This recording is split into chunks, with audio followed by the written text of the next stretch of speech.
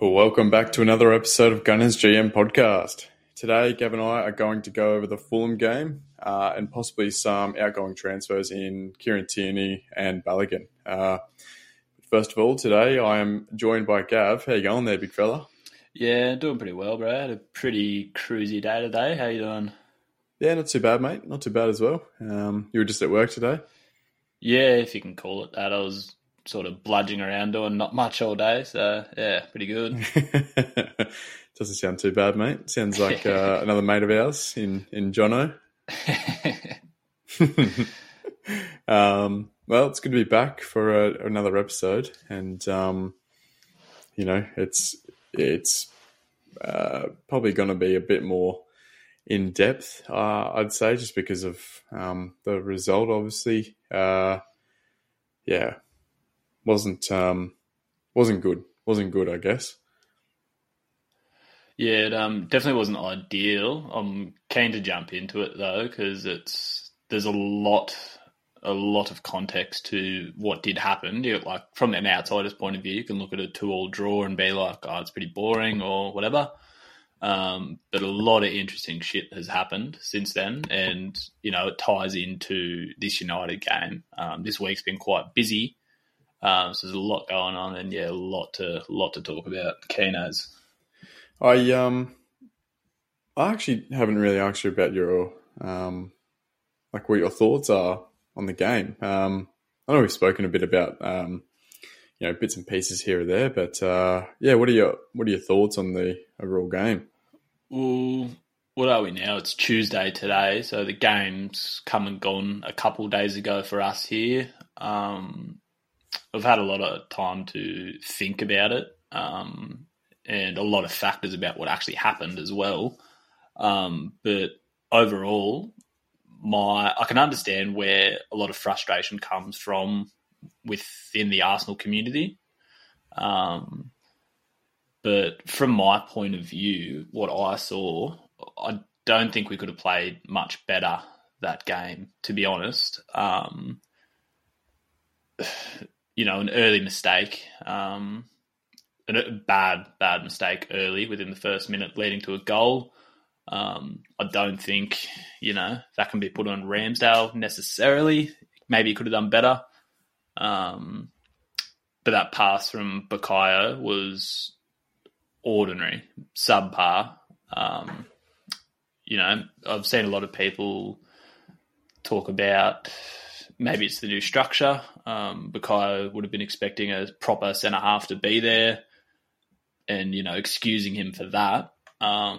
You've got to play what's in front of you. You have to, and there's no excuses for that. It's fucking Arsenal Football Club. You have to be at a tip-top level when a game starts. And, I think there was a stat that came out the other day. We've conceded within the first minute of 3 of our last 9 home games or something like that. Which, with the way we start games, typically we try and push the issue early, try and score early, shoot early. So you're open to stuff like that, but it's not good enough. But I think outside of little mistakes like that, not little, outside of individual errors like that, we were good. More so in the second half, which we'll obviously dive into a little bit later. But yeah, shitload of chances, heaps of the ball. It's just honestly just seeing a lot of people. Oh, I'm getting wound up already. A lot of chances played way better than them, and realistically, we were unlucky to not win that game. If it wasn't unlucky, it was just we weren't clinical enough in that final third, which is 100% accurate. Shitload of chances, a lot of the ball. And yeah, just fell a little bit shy just in terms of being clinical defensively. A few little lapses there, and obviously going forward, not quite where we needed to be. Tactically, we can talk about later with some of the changes, etc. But yeah, that's basically where I'm at with that game. I'm not crying about it. Like, we're 3 games in. Easily could have lost that game. Could have dropped 3 points instead of 2. So that's where my head's at. We're not going to win every single fucking game, ever. No one will. No one's going to win every single game in the Premier League. Fulham aren't scrubs by any means. Look at where they finished last year. Like, what did they finish, 6th or 7th or something? Yeah, something like that. So they're not scrubs by any means. I'm not too disheartened by it. I thought we played well. A lot of positive signs for an early start to the season. So that's where my head's at. How about yourself? Yeah, it's funny. I've seen. Yeah. So to put this nicely, there are so many Arsenal fans that as soon as things go bad, and I mean to the second, Arsenal fans get their heads down. And the negative comments come in like a fucking tsunami. That's probably my biggest take out of this is how quickly we can turn. Not all, but I'm obviously just talking to you off air about AFTV. Excuse me, mate. For all of our close mates know that we don't really watch AFTV. Because most of them obviously are fucking derelict, delusional wankers, really. To put it nicely. Tell me how you really feel. And you can't get away from it, really. It's fucking everywhere. In terms of back to the game, I actually thought that, we actually played not to our best by any stretch, but I don't think I actually played that bad, to be really honest. It's literally two errors in the first minute and the last minute of the game that cost us 2 points. 2 brain farts cost us 2 points. Sorry. And yeah, I mean, they had probably 1 or 2 other good opportunities, and we were fortunate with that. But for me, it was just in the final third that we couldn't capitalise really. And it's funny, we've been singing out for Trossard. Everyone's been singing out for Trossard to get a start, and then he gets a start, and he actually didn't play all that well up top. Obviously, we'll get into that soon, but overall, I thought it was okay, and it's disappointing that we didn't get the win, didn't get 3 points, and it might cost us at the end of the year. But look, it is what it is. Hey, the boys, they take game by game. Forget about what's happened. Kind of move on territory now. And I'm sure they're doing that. But yeah, the fans are very quick to overreact. And it fucking winds me up so much. So much. But yeah, look, it is what it is. But we'll get it right into it. Obviously, straight off the bat, the goal that we conceded. What was it? The first minute? Hey. It was within the first minute. Yeah, within the first minute, correct. Yeah, so, I mean, to me, I think it was a direct kind of result of being so used to play a certain system that we obviously always played last year. And now, certain players are out of their key positions. I think it's a direct result of that. Not really to let off Saka for it. To me, it wasn't entirely his fault.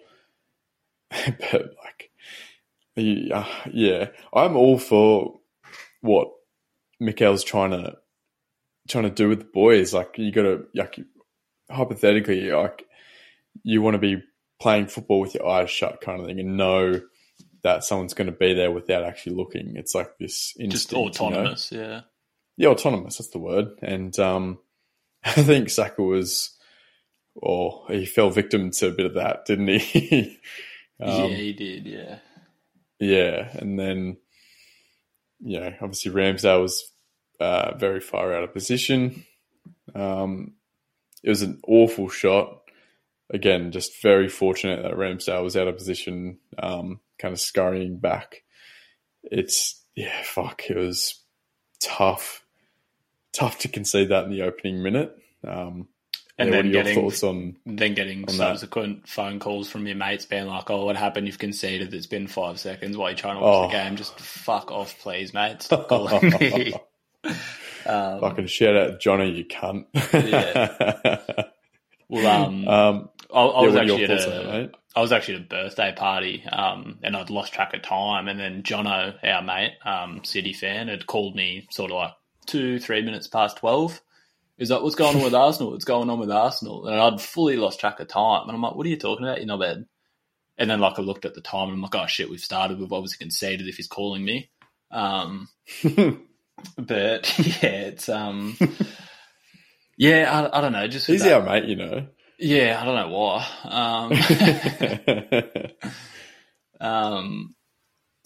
Yeah, it's just as you said, Ramsdale wasn't in the greatest position. I don't think that's his fault necessarily. He wouldn't have been expecting Bukayo to just twat the ball away like he did, because he would have been expecting, his centre half to be there or right back or whatever.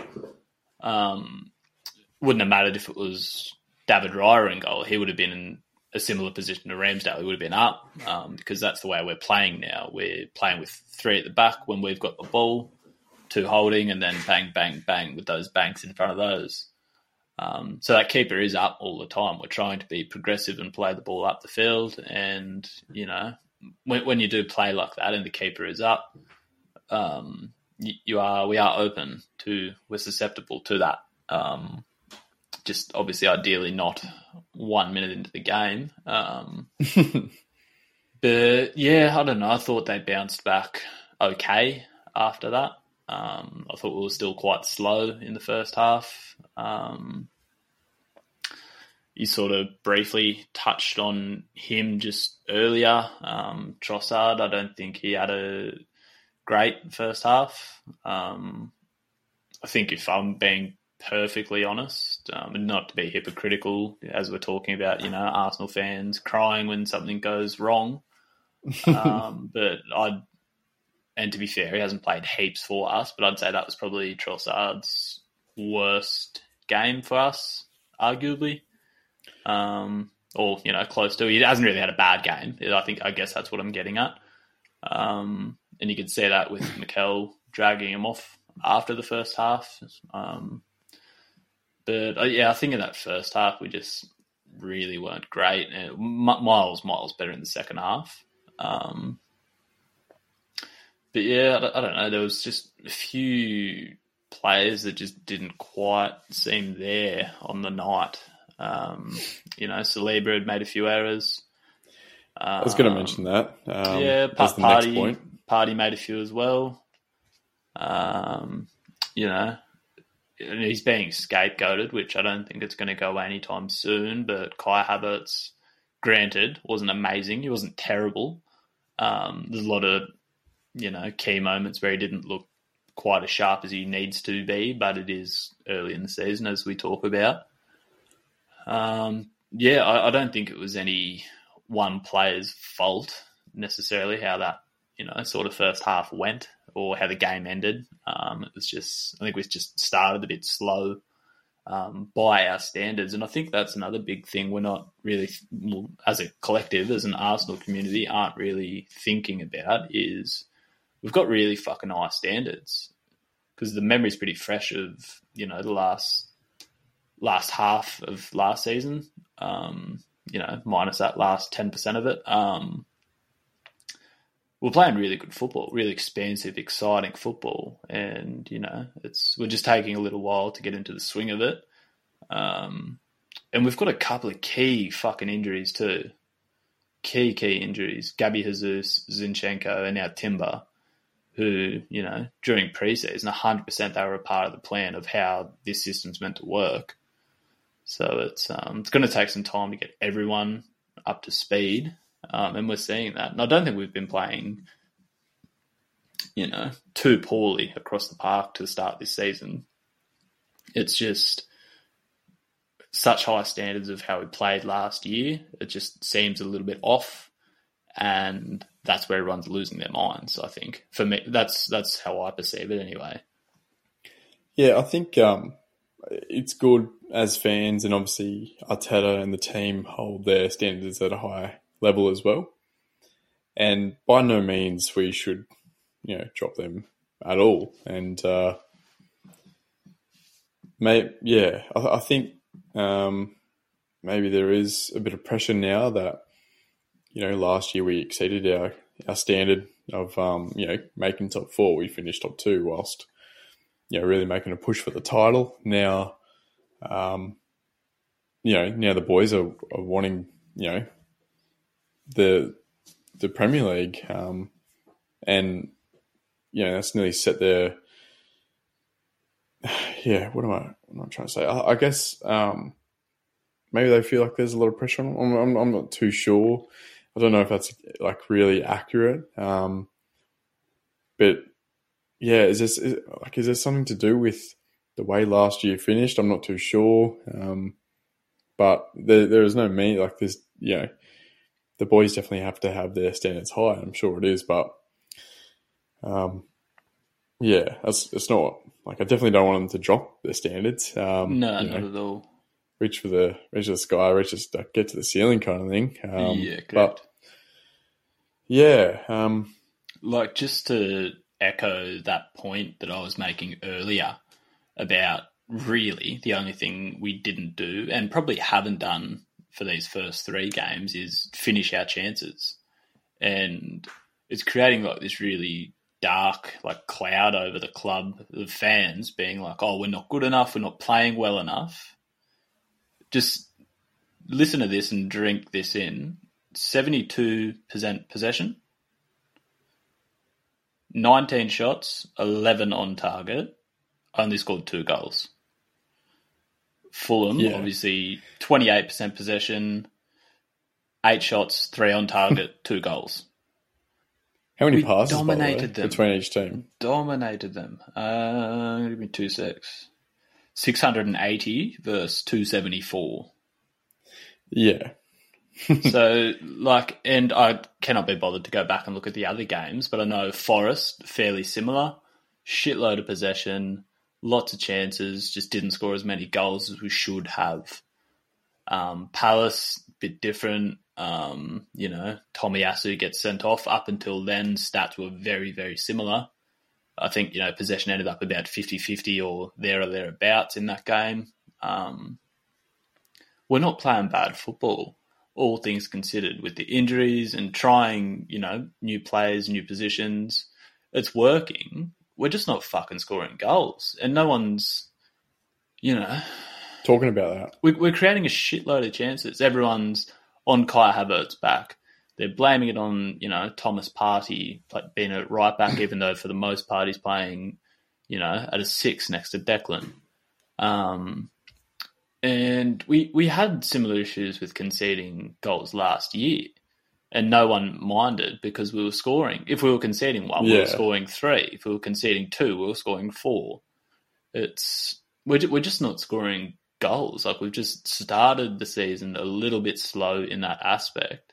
And you'd almost think we haven't got our main number 9 up front or something. It's almost like he's been injured the whole fucking time.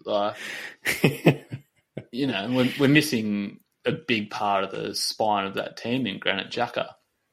Some people might, sit there and say Kai Havertz isn't the man to replace him. Do with that opinion what you will. It's, sure, it's up for debate. Granit Xhaka left a big hole there. But, we are without key players. Gabriel was furniture for the last 2 seasons. You couldn't get rid of him. There's been some changes, and I think we've been playing really, really fucking well considering all of that. We just haven't been scoring goals, and no one seems to connect those 2 dots. I feel like I'm losing my mind a little bit.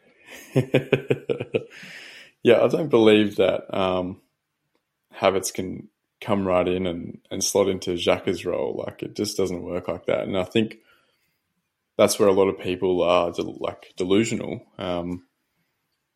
especially with the way Arteta's got this system, it just doesn't work like clockwork from the get-go. Like it does take time, and I think as the year goes on, it'll progressively get better and better and better. I have no doubt about that.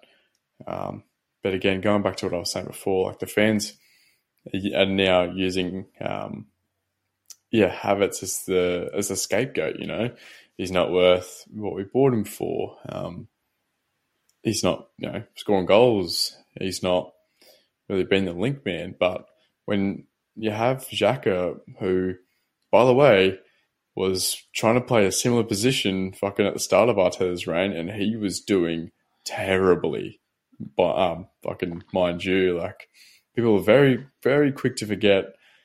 Not you or me, obviously. Can't really forget about that, time of our lives. People are very quick to forget that Xhaka was also, I feel like come out and say like he was fucking awful. I was more than happy for him to go because of his errors in that. But like now I kind of look back at it like maybe he was just the victim of this new system that no one really had played before.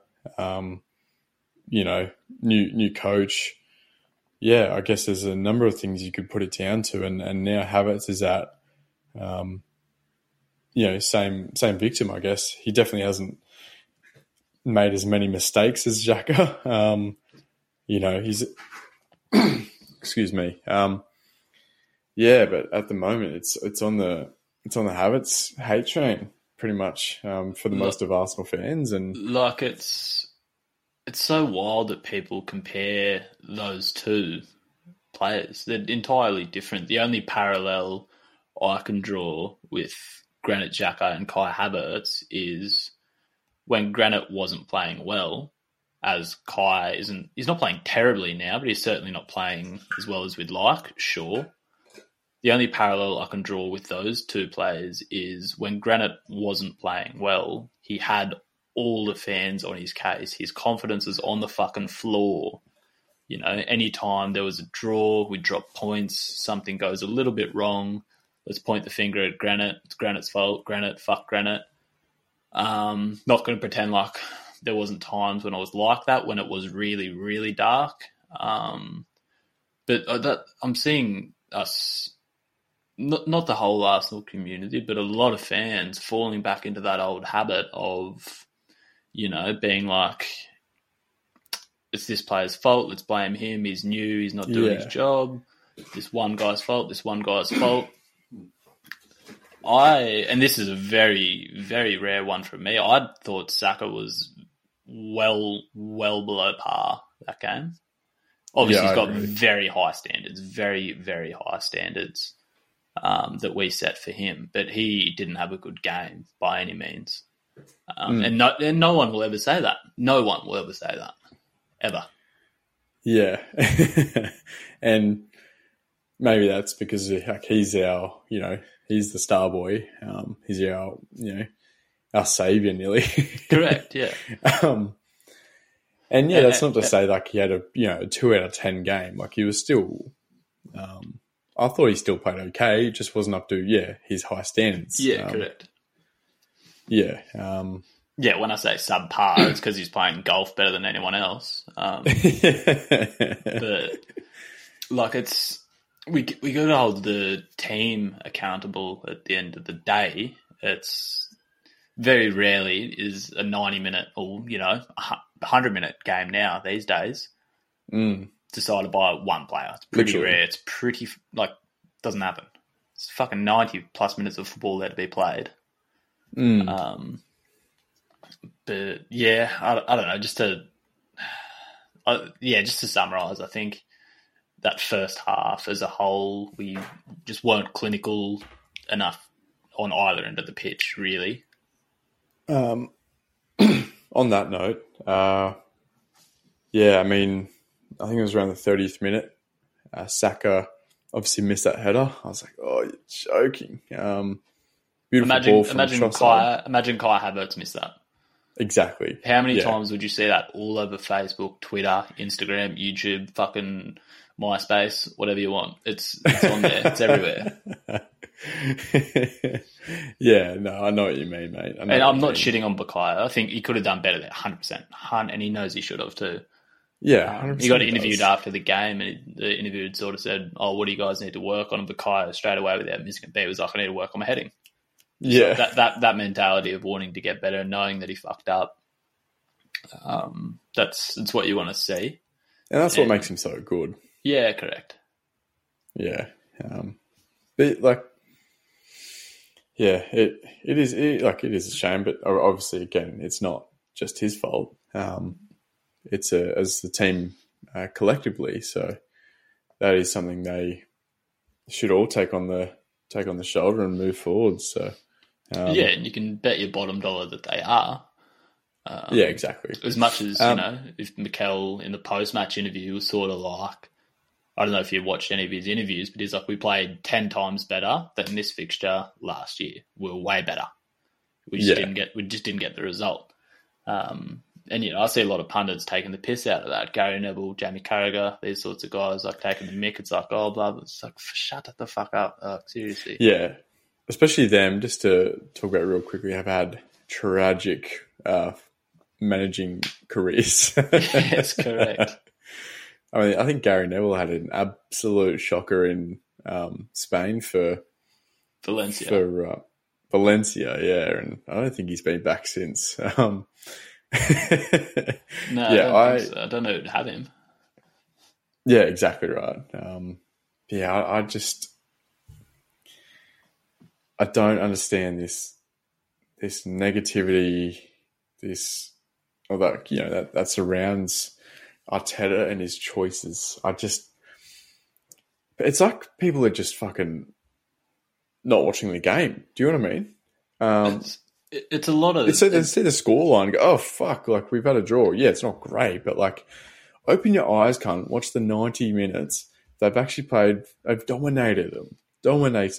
And I just don't understand how people miss that, Imagine the conversations that would be happening right now, over the last 2 days, if, let's say Fabio Vieira scores that scissor kick, bicycle kick, whatever you want to call it, or with the almost last kick of the game, we win 3-2. Imagine. Is anyone fucking moaning about Kai Havertz? Is anyone moaning about Thomas Partey playing right back? No, they are not. Not one. We not were one comment. Unlucky to not get a result there. And I can understand, like when the red card gets thrown around, like, you drew with Fulham 10 men. I understand that, but it was literally just a couple of silly errors led to goals. They had 3 shots all game.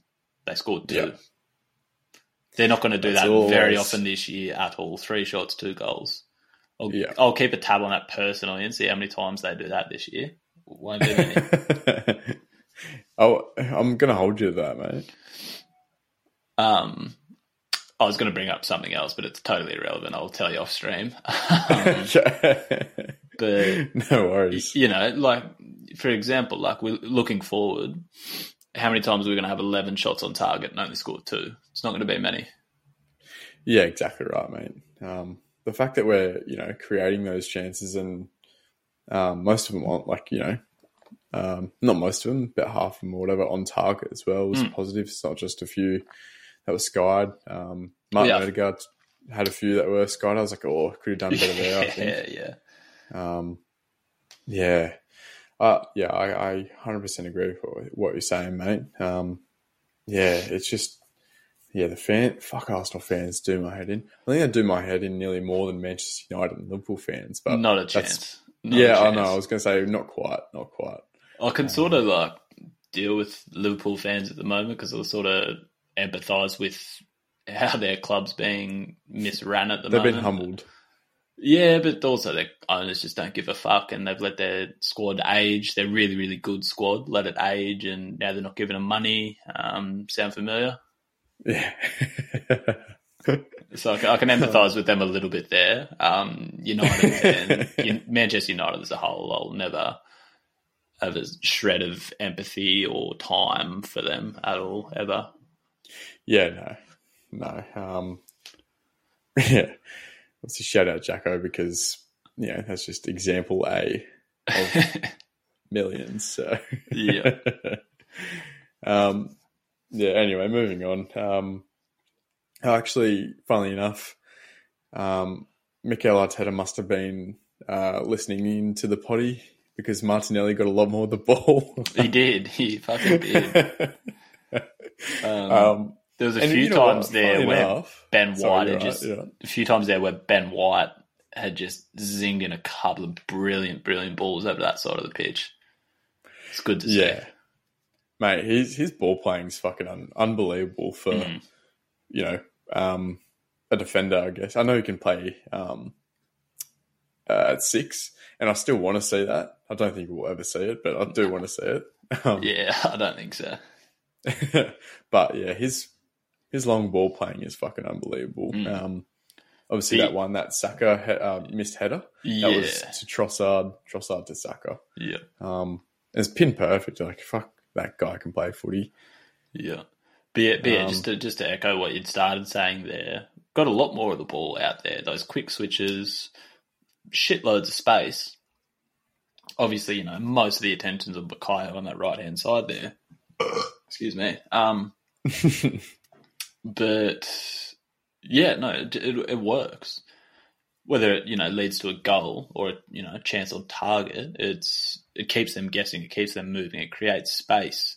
It's creating anxiety for them. Like, you know what I mean? It's all positive things for us, having that ability to get that quick switch and that turn of play over that left-hand side where there's always just a shitload of room. Yeah. And every time we had the ball, it looked like something was going to happen, and something did happen. It was either taking on defenders, beating them, putting a cross in. Like, I just don't understand how we haven't given him the ball more. It baffles me. He's such a good player. I cannot fathom. This is just example A. This Fulham game, he's finally starting to get the ball. It happened countless times last season as well. Yeah, he's just he's a phenomenal player. He has all the confidence in the world. Plus the technical ability. He's just fucking,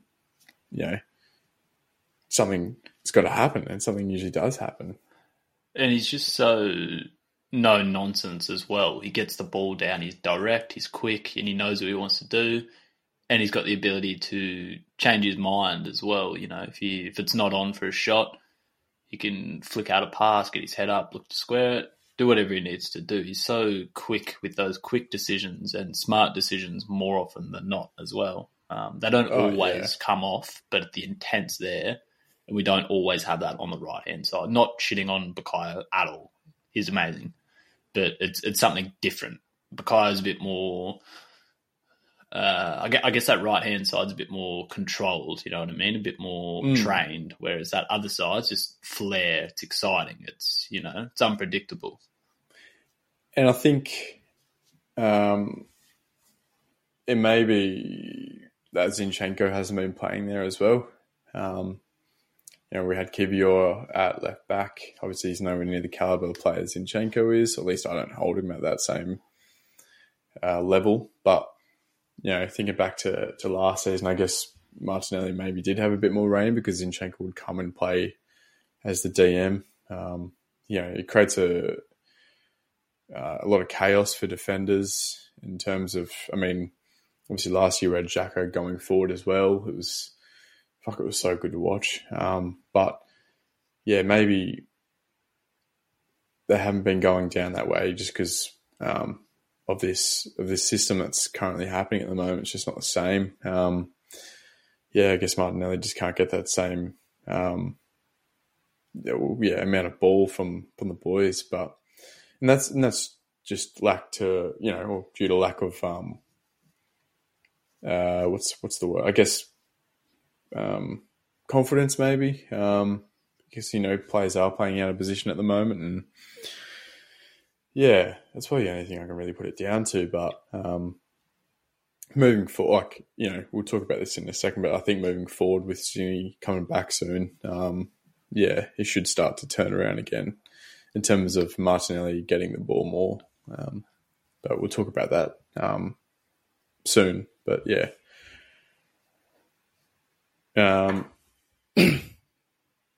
What else do I have? I actually thought the offside goal was a good talking point, just because of how easy it can be and how easy they actually make it. It's just it's a classic example of how fucking good we play. Finally have it was Martin as a clinical finisher, but the boys offside.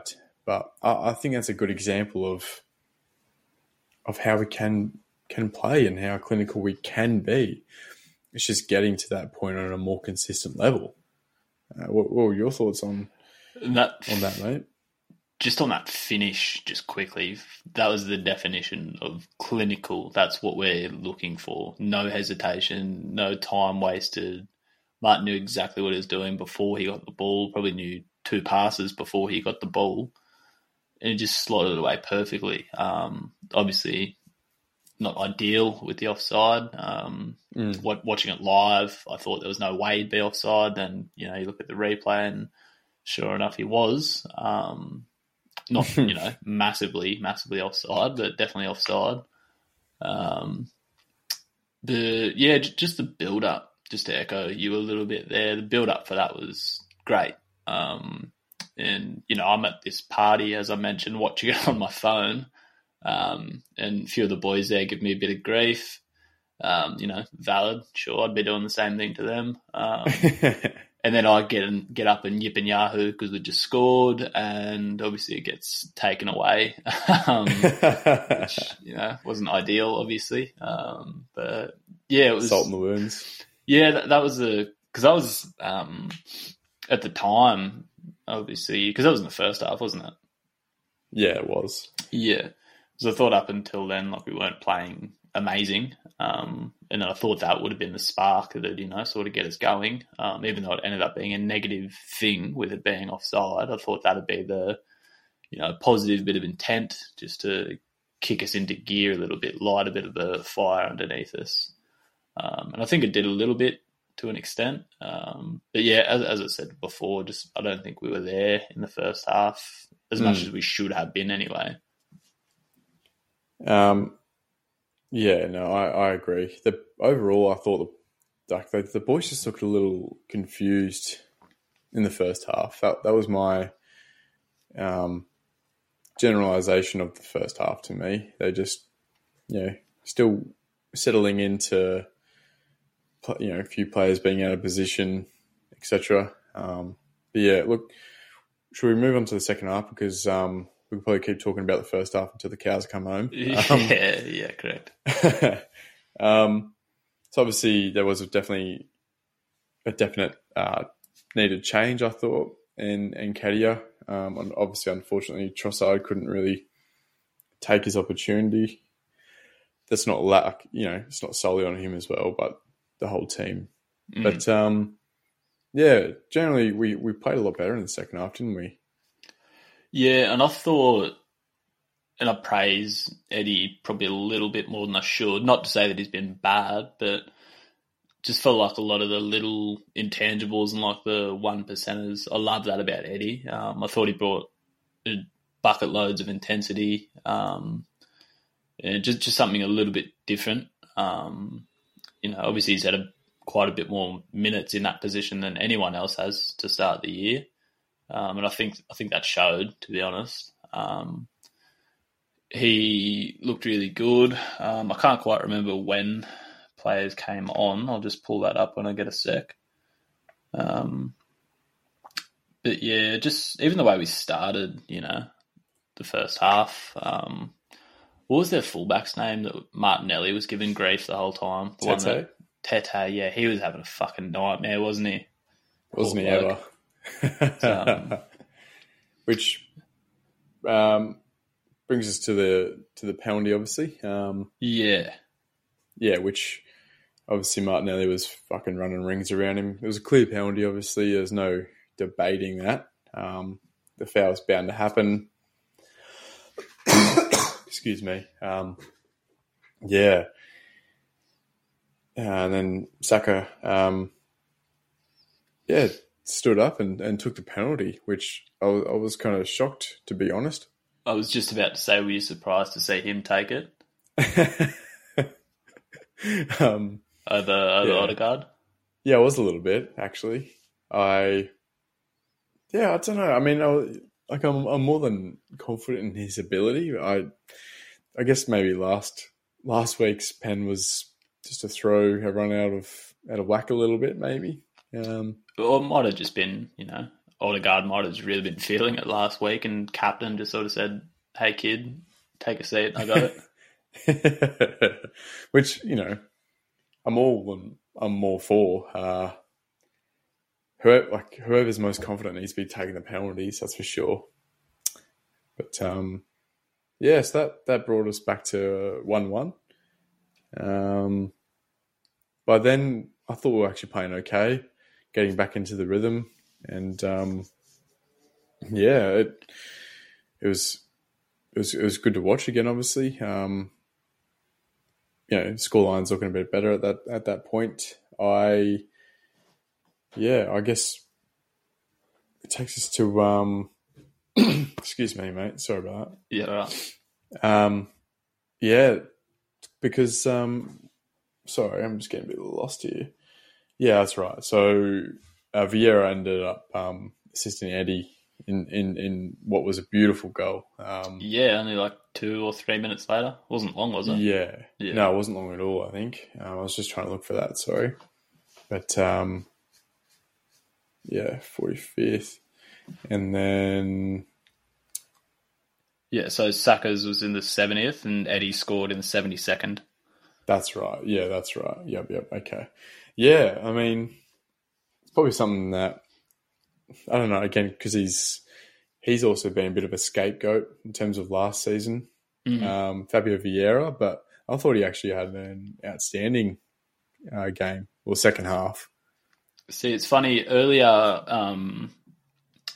listening to you talk about it, as well as a few other podcasts I've listened to in the last couple of days, speaking about how quickly, fans are to change their mind on a team or a player. A month ago, these guys that are all saying Vieira needs to start against United, Vieira needs to start against United, he's earned it. These are the guys 3 months ago that would have sold him without thinking about it. They're like, no, he's shit. Like, he's too little. He's not good enough. He's not Premier League quality. They would have been saying the exact same thing in pre-season, I promise. Like, it goes both ways. I mean, that's not to take anything away from him. I thought Fabio, is a little bit unlucky. Like, how do I word that? Like, his performance probably merited a win. You know what I mean? Like, the way he came on and sparked all these moves, won the penalty, set up Eddie, had a few really good chances, and just looked really comfortable. He was that spark we needed, and we got it. Excuse me. But yeah, no, he was great. And I'm always going to, back him. I understand some of the queries around him, but, he's a guy that's come to a brand new country last year, didn't speak English very well. Playing in the hardest league in the world, that's where I can understand, a player needing a bit of time to settle in. And I still think he does, if I'm being honest. But cameos like that are going to help him a ton. Yeah, if he can come in and contribute something and nearly, win your team a game when it was looking pretty dire, to be honest. That's what you want from subs. You want them to take every opportunity they can, and I think that's exactly what Fabio's done here.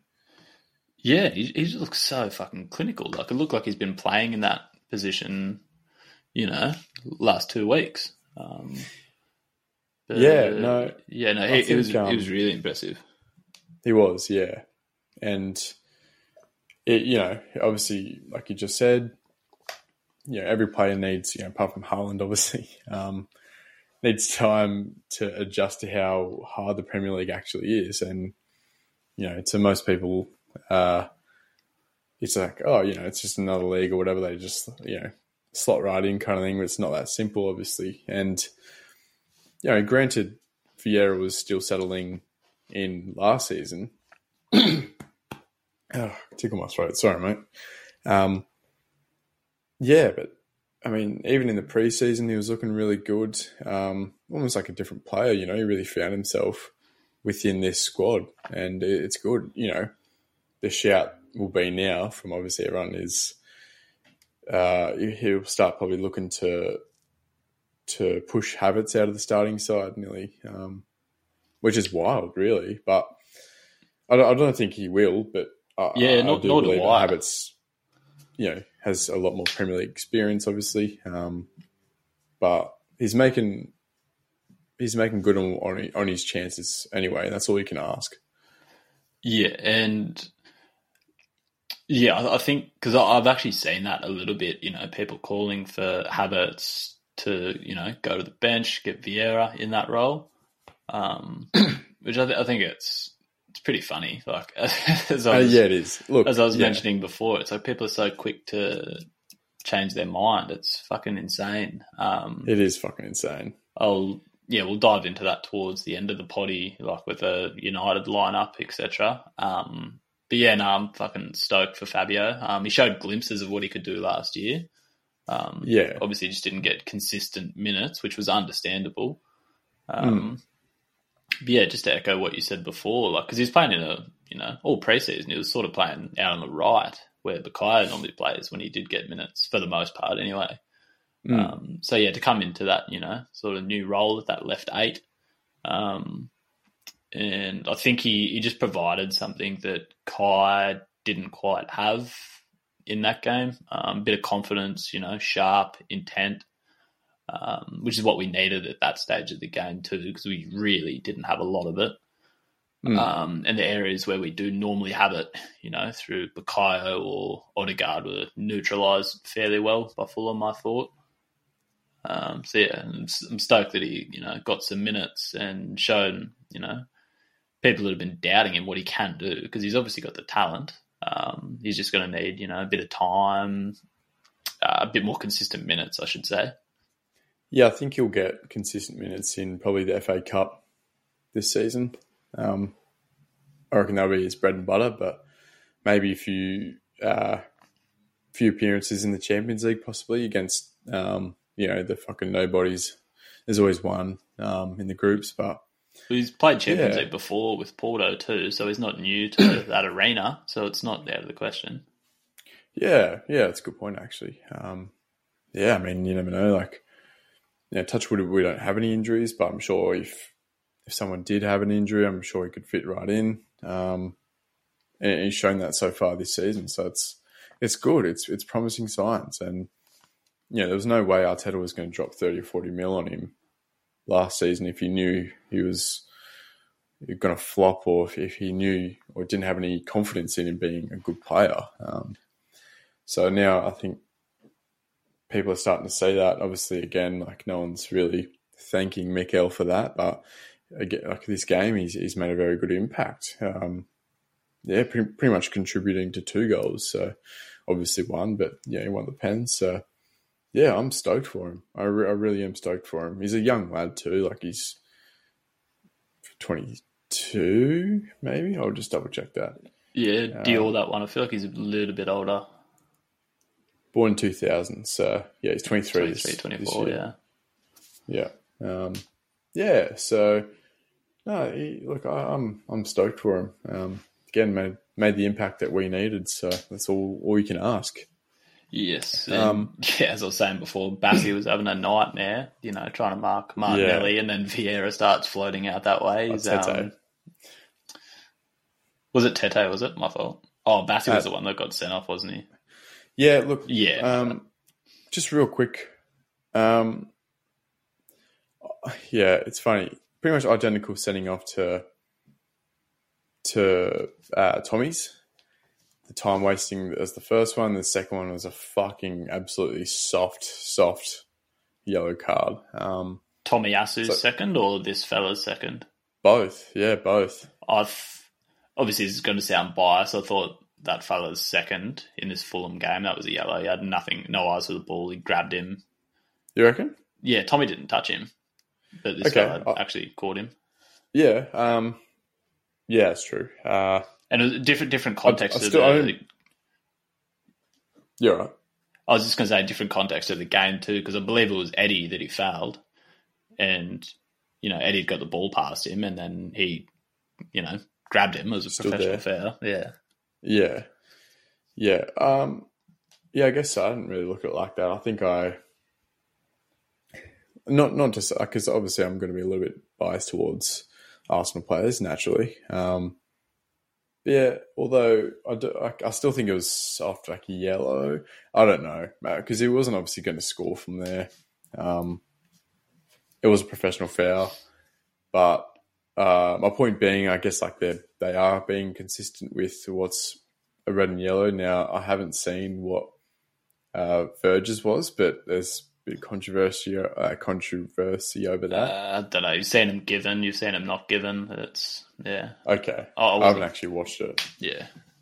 But yeah, I just want to touch on that real quickly. So yeah, I guess I was going to say they are being consistent with it, but it's consistently soft. So I mean, yeah, like it's a very small win.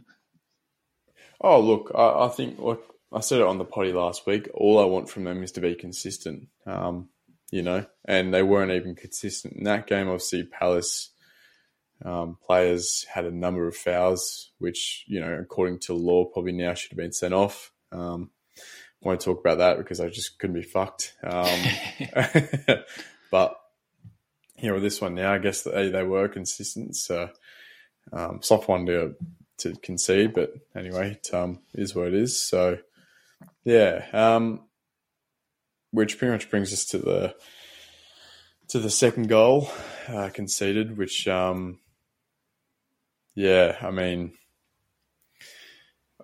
everyone's watched it. Obviously, it was an unnecessary corner to give away from Zinchenko. At that time, Fulham were a man down, and led to the corner off the goal, which Declan Rice just didn't really track, and nor did Bukayo either. Yeah. Again, it goes back to what we were saying at the start. Just like 2 brain farts is all it costs in the Premier League, and that cost us 2 points as well. So yeah, it's really disappointing, that goal to concede at the end, and I just very, very frustrating. Very frustrating, that one. And I don't mean to, what I've said earlier, I don't mean to sound like I'm not frustrated. I understand that it's disappointing and it fucking sucks to drop points there. I get that 100%. But I don't see it as a need to jump on social media and cry and, call for this person out, that person out. This is fucked. Arteta's wrong here, Arteta's wrong there. He was right for 90% of that game. Yeah, you know what I mean? Like, the players did their job for 98% of that game. It's and also shout out because I actually thought we were going to lose the game here. Shout out Aaron Ramsdale's save. Do you recall that one where Adama Traore's got through? Saliba slid in, didn't get the ball. I don't know why Traore didn't go down there. It would have been a penalty 100 times out of 100. And then Ramsdale, clutching up with that save as well. So shout out to him for that. Honestly, man, he's not talked about enough. Hey, well, he doesn't have a lot to do, like, really. Yeah, that's true. But what he does have to do, I think he does really, really well in terms of distribution and all of that. But he's so confident. It's so good to watch. Yeah, he's a fucking character too. Love to see it. Hey, love to see it. But no. Sorry, I interrupted you. I can't remember what you were saying, but you carry on. No, that's all right. No, people don't. Yeah, again, people don't talk about the fucking good shit that happens like that. They're so quick to jump on. Yeah, we've had a draw. Player XYZ had a really fucking bad game. I hate it so much, but it is what it is. Like, I understand where it's coming from. It's from a place of, being competitive and being used to last year. But, like, I feel like it's... I can't think of the right word, but people, like... I get the impression people think last season we were, like, nearly perfect. There was countless games where we did not play well. We did not play well. Think back to Leeds away at Ellen Road where we got away with a 1-0 win. We played fucking horrible that game. Aaron Ramsdale saved us there. You think back to a game like Bournemouth where we win it with the last kick of the game. Shout out Reece Nelson. Games like that, like we didn't play particularly well. And, you find a way to get a result. If we had lost this game, I would have been fucking livid. Fulham at home, you shouldn't ever lose that, ever. Like 99 times out of 100, you should win that. To not play particularly well in those clinical moments, where we make mistakes, to come away with a draw, it's, if you can't play really, really well and win, you have to get a draw. Like it's better than the alternative. Yeah, exactly right. It's not ideal, and the result wasn't ideal, but yeah, as you just said, I think the performance is still better than what people are making it out to be. Yeah. Look, I guess people won't change, and people are entitled to their own opinions, but it just fucking does my head in to inevitably see it happen. It's the part where people are so quick to change their opinions, the old fucking turncoat cunts. Does my head in. Really frustrates me. No one has any patience anymore, any faith. Like no one's got it. I've had countless bad football takes in my life, but I'll stick with them because it's at the time I believe it. I'm not just going to change my mind and chop and change all the time. Of course. It'd be very easy for me to sit there and go, like Fabio Vieira, for example, I back him. I believe he could be really, really good for us. And it'd be easy for me last year to go, he's not good enough, change my mind, he might have a good game. Then I'd be like, aha, see, I told you he's really good. Like it's, as you said, turncoats. Like it's super frustrating. No one's got any sort of patience. Yeah. It seems to be, just the theme of like footballing fans these days. But yeah, it's not just Arsenal, but most clubs, we obviously see it firsthand because we're so involved with Arsenal. But yeah, it is what it is. Look, that's pretty much all I wanted to touch base on with the Fulham game. I do like obviously. There's no getting around the fact that players are obviously that Partey's out of position. Ben White isn't out of position, but he kind of is. And then obviously a number of injuries, and people just want to keep blaming Arteta or scapegoats like Havertz. I get that. Actually brings us to our. I've got a few questions on our Insta page. One in particular from a Daniel James 750, who said Havertz is currently Arsenal's problem, and Arteta's playing players out of position. Look, I think we've touched on this a little bit already, but not to shout out this guy as an example of as one of those players. He's as one of the fans, he's just one of many thinking the same things. Look, I don't believe Havertz is playing all that bad. Same thing. People are just using him as a bit of a scapegoat, and I'm not for it at all whatsoever. I think you'll find by the end of the season, people will be like, "Oh no, fucking Havertz, he's been good. He's been good." You watch them, put in their turncoats, mate. Yeah, one thing I would say, Dan, shout out to you for the question too, Baz. One thing I would say is wait for Zinchenko to come back into this team, though, because that's going to unlock Kai and it's going to give him a lot more freedom on that left-hand side. And he's not going to be under as much stress. He's not going to have to do too much, and he's going to do what he is going to do. He's going to do a lot better. I honestly just be patient with him because he's going to need some time to understand that role a little bit better. And you got to think these guys around him as well. They've never played with him before, ever. Outside of, Jorginho, who I can't see them playing together too much anyway. But, Kivior's not left back as well. Yeah, I think he's played there a little bit, but traditionally he's not a left back. Okay. Yeah, one thing I would say, and, I can understand your frustration in that, question, in that statement, in terms of it looks like Mikel is changing the team and the system around to accommodate Kai. I can see where that comes from. I understand that, but you got to think we haven't had Zinchenko there. We haven't had Gabriel Jesus. Timber was a big part of this plan, and he's gone down within 60 minutes of football to start the year. We're not lining up how we're meant to for this system to be optimised.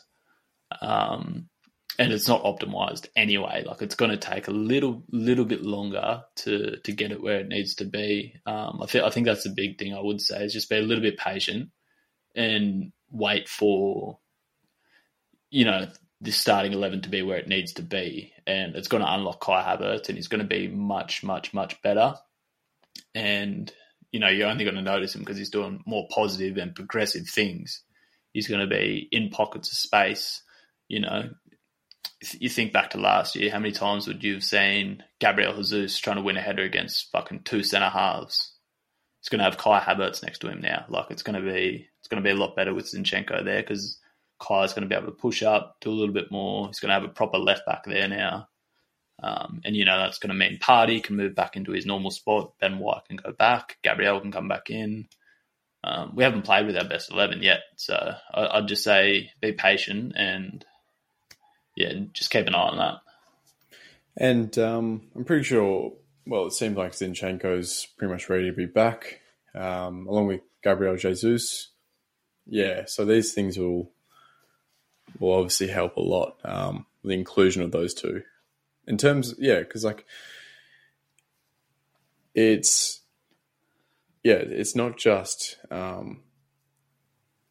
these players that are coming in and trying to fill these positions. It's not just their fault, but it's obviously all, it all correlates, together. I don't really know what I'm trying to say here. I know what you mean, sort of. Yeah, I think there'll be big changes in terms of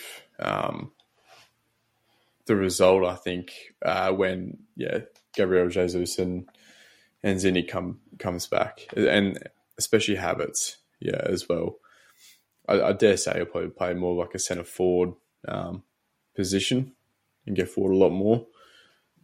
And I think Zinchenko will unlock him for sure. So I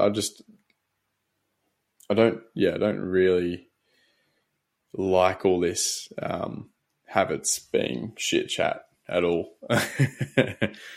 But anyway, that's pretty much all I want to touch on that. But thanks for the question, Daniel James.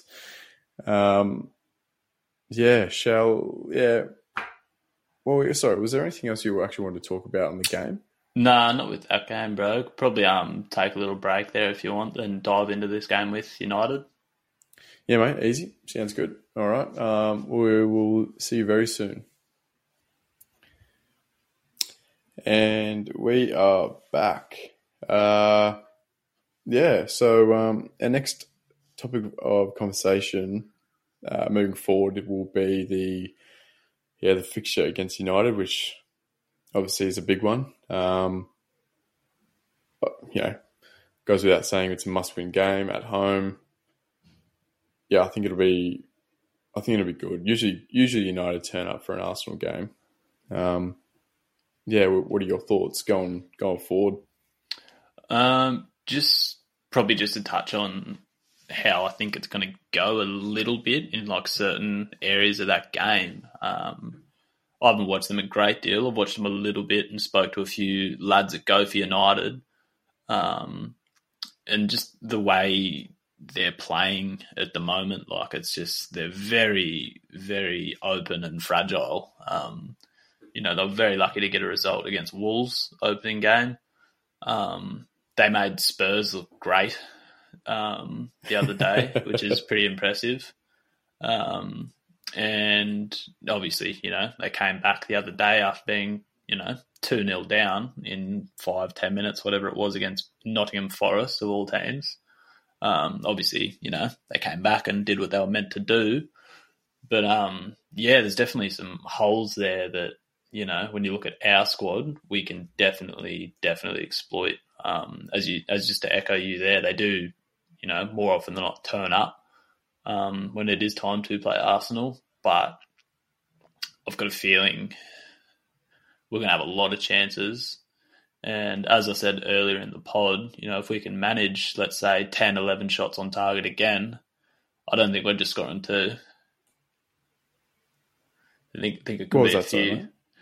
I just said if we could manage to score, 10 or 11 shots on target again against United, like we're going to get a lot of chances. I don't think we're just going to score 2 goals. I think it could be a few more. Yeah, I do agree. Yeah, there's been some funny clips of Onana getting around as well. The unorthodox goalkeeper, I guess that he is. But yeah, no, I believe that, which I do believe that Arsenal, will have our full strength team back, ready to go, can definitely capitalise in the final third of the game of the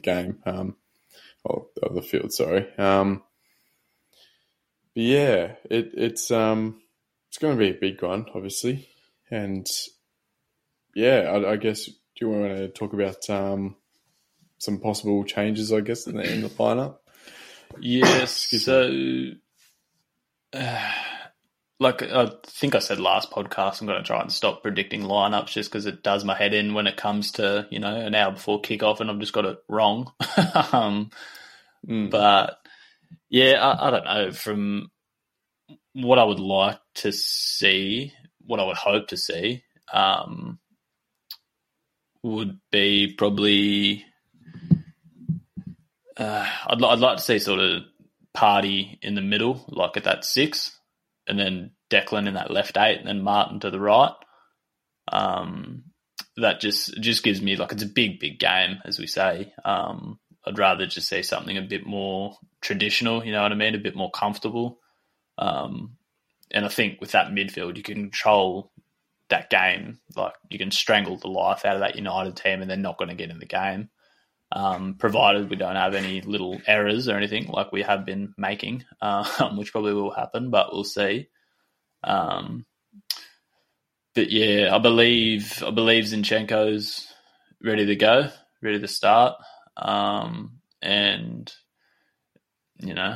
I'd like to see Gabriel Jesus start. Whether he starts over Nketiah, I don't know.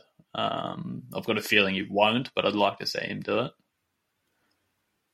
Yeah, Arteta's been very hesitant to bring him back, hasn't he?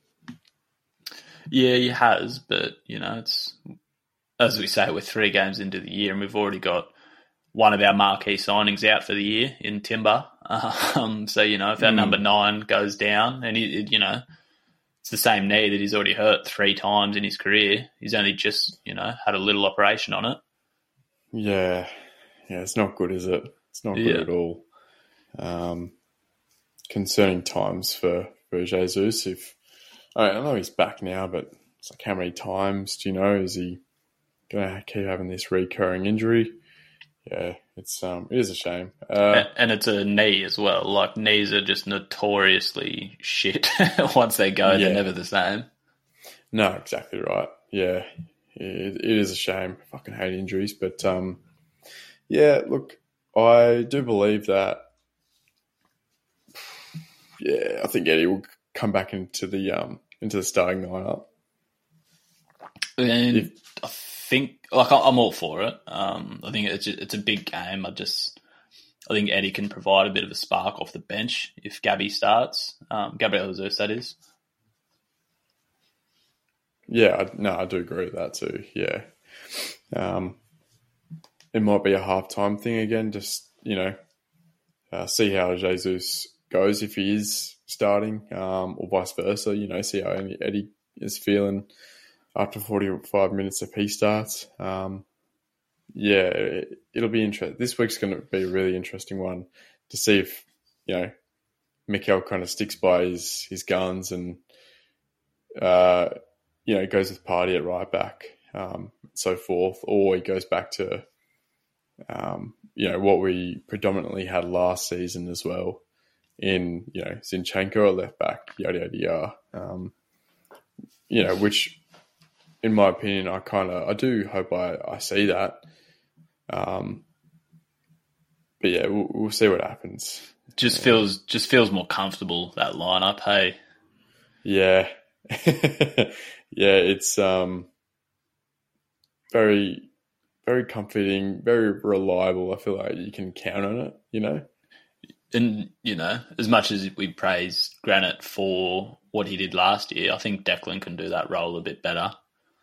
Yeah? Yeah, I think so. Okay.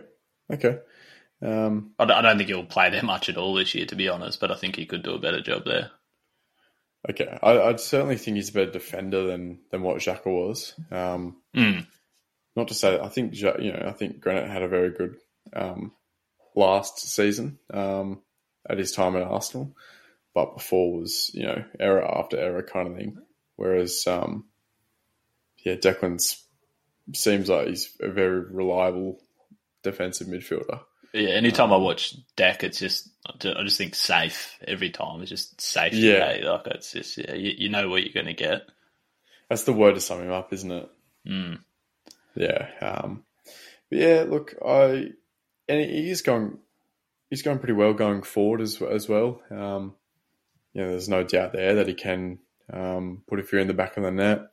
He's already shown that a couple of times this season. Should have had an assist the other morning with Eddie when he chipped it over as well.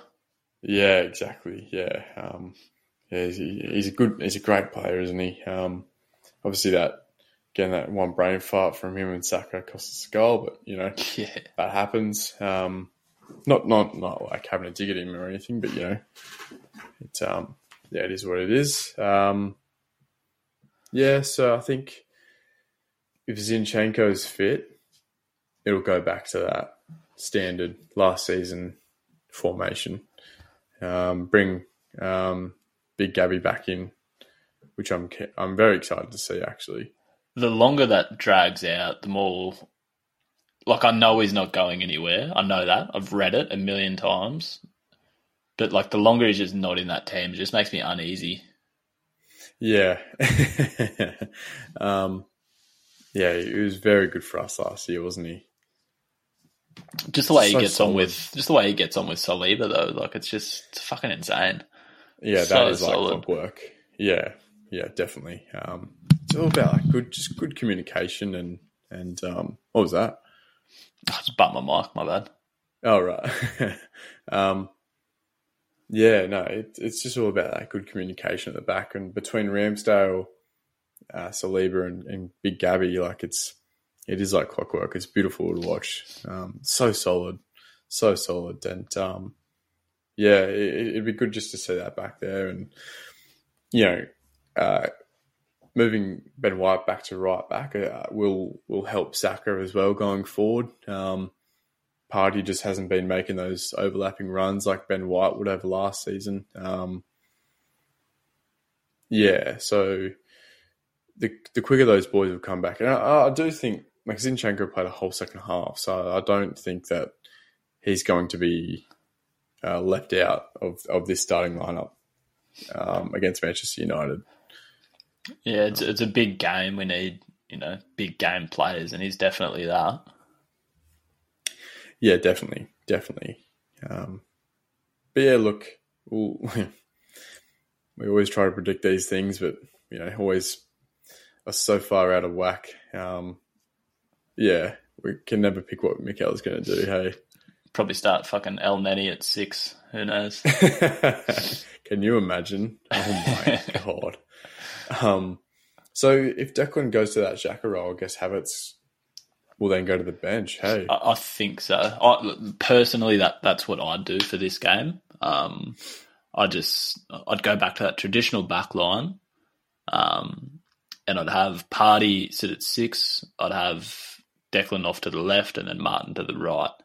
And then I think front three. I'd like to see it as it was, but I don't think it'll happen. Then you've got guys like Vieira, you've got guys like Trossard, Havertz, guys like that can come off the bench for 20, 30 minutes and have a real impact. Yeah, which they're more than capable of doing so as well. So yeah, it will be a good game, that's for sure. Unfortunately, it's at 1:30 a.m. on a Monday morning for us here in Australia. It's not it's not okay. It's a shit time. I thought these Monday, Tuesday games were all done and dusted for us, but obviously not. Apparently not. Yeah, apparently not. On United, they have been probably the most underwhelming team from any team in the Premier League so far. I know we're only 3 games in. But, mate, they've been... Yeah, I thought they were going to come out like guns firing. But, I don't know. They just haven't been themselves, really. It's good to see. I love it. I think they're one injury away from, a pretty poor season. Like, if Casemiro's to go down, that midfield is fucked. Yeah, not wrong. Because they really, outside of him, don't have a good, 6, a good holding midfielder. But yeah, one matchup I'm interested to see. I don't know whether it's going to play out. And I don't know if you've been reading any of it, but apparently United this week are really, really pushing to try and get Cucurella on loan. Have you read any of that? Actually, no, to replace Luke Shaw. Yeah, because apparently he's out for quite a while, number of weeks. I think they had Diego Dalot fill in a left back the other day. I don't know if he's, Premier League quality necessarily. So that it'd be interesting to see who does play at left back, and if Bukayo can, give them a bit of a shit night. You know what I mean? Give them the work and get around them and cause some trouble out on our right hand side there. Really interested to see that matchup. Yeah, which he definitely will be taking advantage of. That's for sure. Can you imagine if they get Cucurella? That is so fucking funny. I do not rate that man at all. No, I thought there would be better left backs out there available than him. How long's left in the window? It's a couple of days, isn't it? It is a couple of days, yeah. I think, are we still trying to make a move for anyone? I'm not too sure anymore. I don't think we're trying to get anyone in. I think we're just actively trying to push everyone out the fucking front door. Yeah, which brings us to our next point of conversation. Actually, first of all, is there anything else you wanted to touch on the United game? Just very, very briefly. I obviously been wrong with all my predictions so far, score predictions anyway. I genuinely think we're going to have a lot of fucking chances on the weekend against United, probably as many as that Fulham game, if anything. Whether, we convert a handful of them or not, I don't know. Whether we, don't concede any, that remains to be seen. But I genuinely think we're going to have a shitload of chances against United. Yeah, I think so, mate. I'm going to go with a cheeky 3-0 win. I think I've said that the last 3 weeks, but we'll see what happens. So. I don't think we've scored 3 goals yet, have we, in one game? No, we haven't. No, we haven't. But if there's a game to do it, this is it to please get that momentum flowing. So, and as much, I know you don't necessarily like it when I say this, as much as I hate Spurs, I can almost confidently say I hate United more, I think. So, yeah, I would 3-0 would just, get my needle moving. yeah, I'm confident we can do it. And again, I'm confident that we can be very dominant, just like we have been the last couple of weeks. It's just whether we capitalise, It's all it is. That's all it is. And, I mean, if Eddie or Jesus can have a day, then, like, if I can put your mortgage on it, hey. I'm going to go 3-1. I'm going to go Eddie double and Bakaya. I'm going to say Martinelli gets one, Martin Odegaard, and maybe I reckon Saliba or I knew you were going to go rogue there. Yeah. We haven't actually been that clinical from set pieces this year. I know we're only 3 games in, but I feel Gabby or Saliba coming on and getting one, just some scrappy goal or a header from a corner. I'd prefer we were clinical defensively from set pieces first and then move on to that side of the park. But that'd be great. I do agree, which is funny. I think last season we had a really good record against set pieces, but we didn't concede from a set piece for like a stupid amount of games, like record breaking.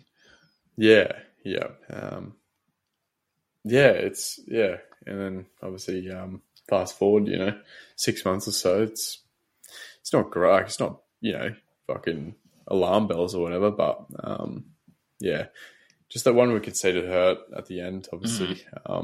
Not only because of the result, but more so just like the team. It's been so long since it's been something scrappy like that, and for it to happen so easily, I was just a bit disappointed. But it is what it is. That game's happened now, and we move forward. So, we'll just talk quickly about start to wrap things up here. But a couple of outgoings in Flo Balogun and Kieran Tierney. Obviously, just announced he's going to Real Sociedad. That one hurt for me a lot, even though it's only on loan.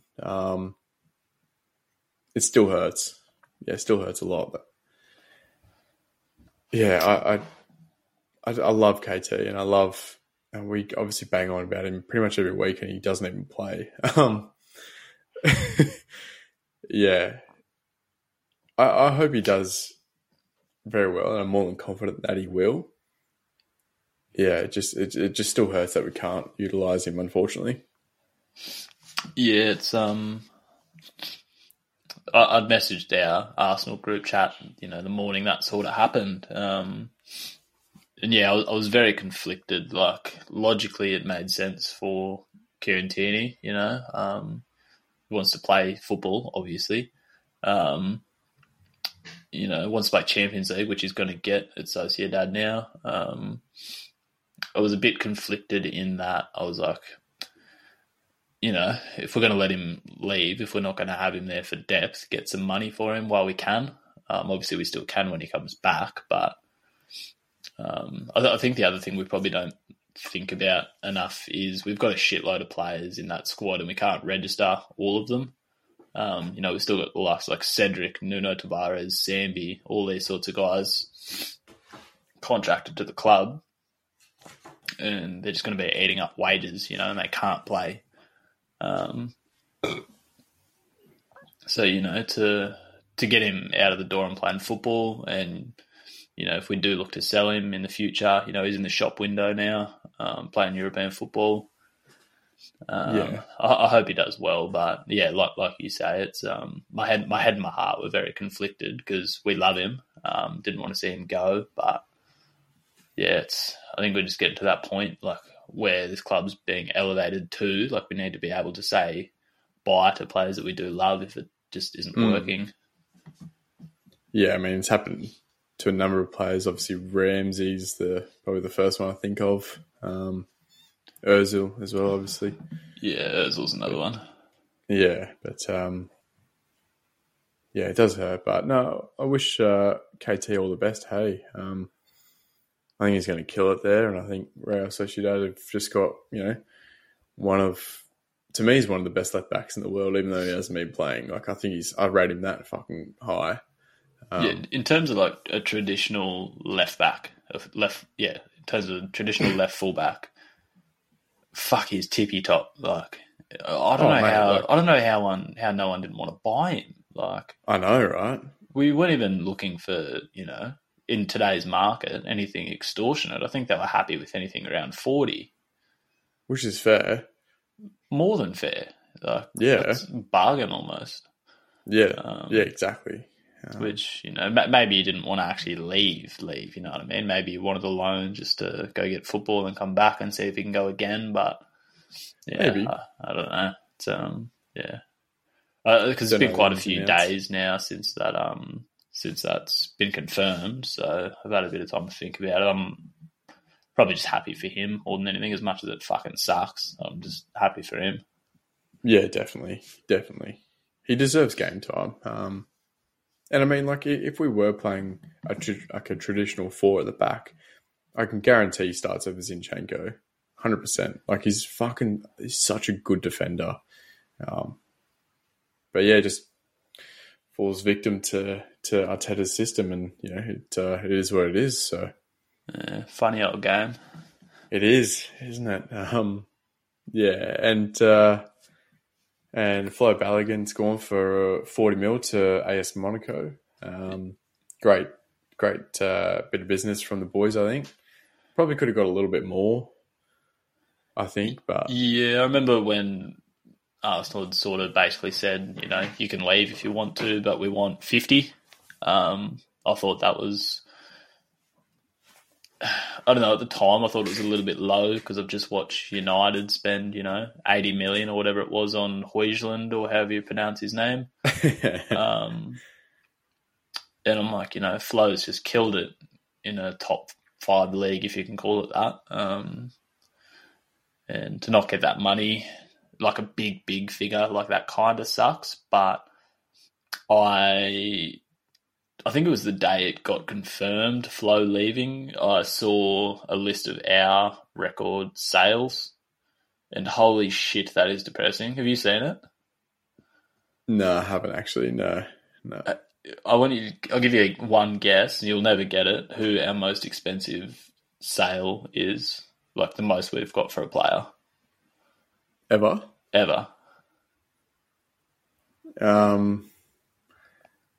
Oh God, probably.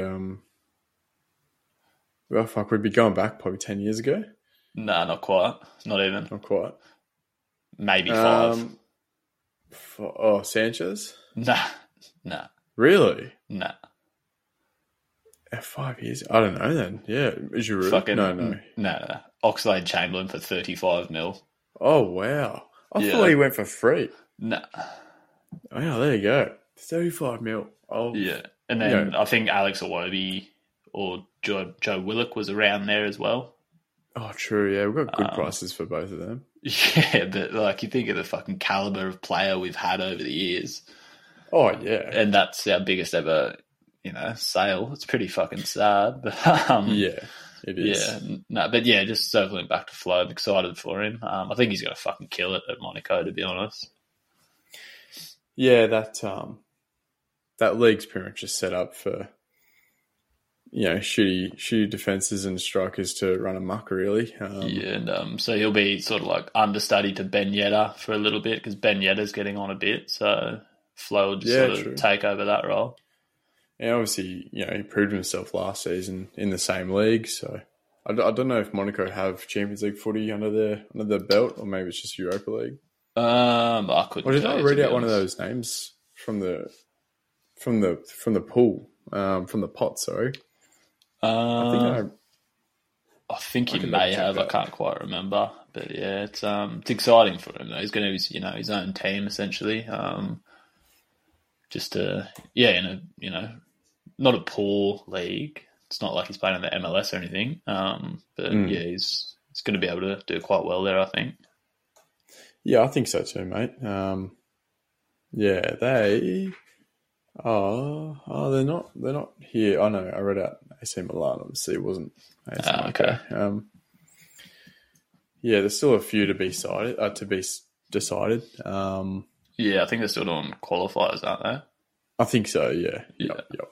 So yeah. Anyway, look, I'm sure he'll kill it, and yeah, Monaco might be able to turn a profit as well, maybe in 3 or 4 years, depending on how he goes. So I think it would have been interesting to see how he would have gone at Arsenal up top.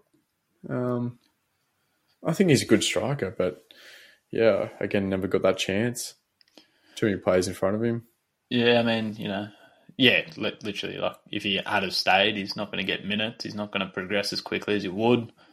You get 50 mil, or best part of 50 mil for him now, and you take your licks on that one if he does end up being worth a shitload of money one day.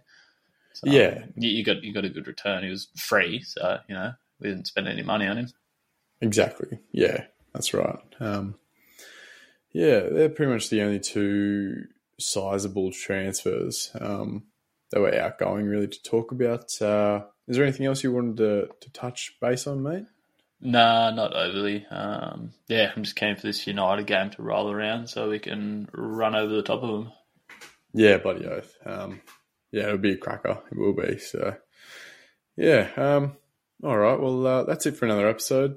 Thanks for listening in.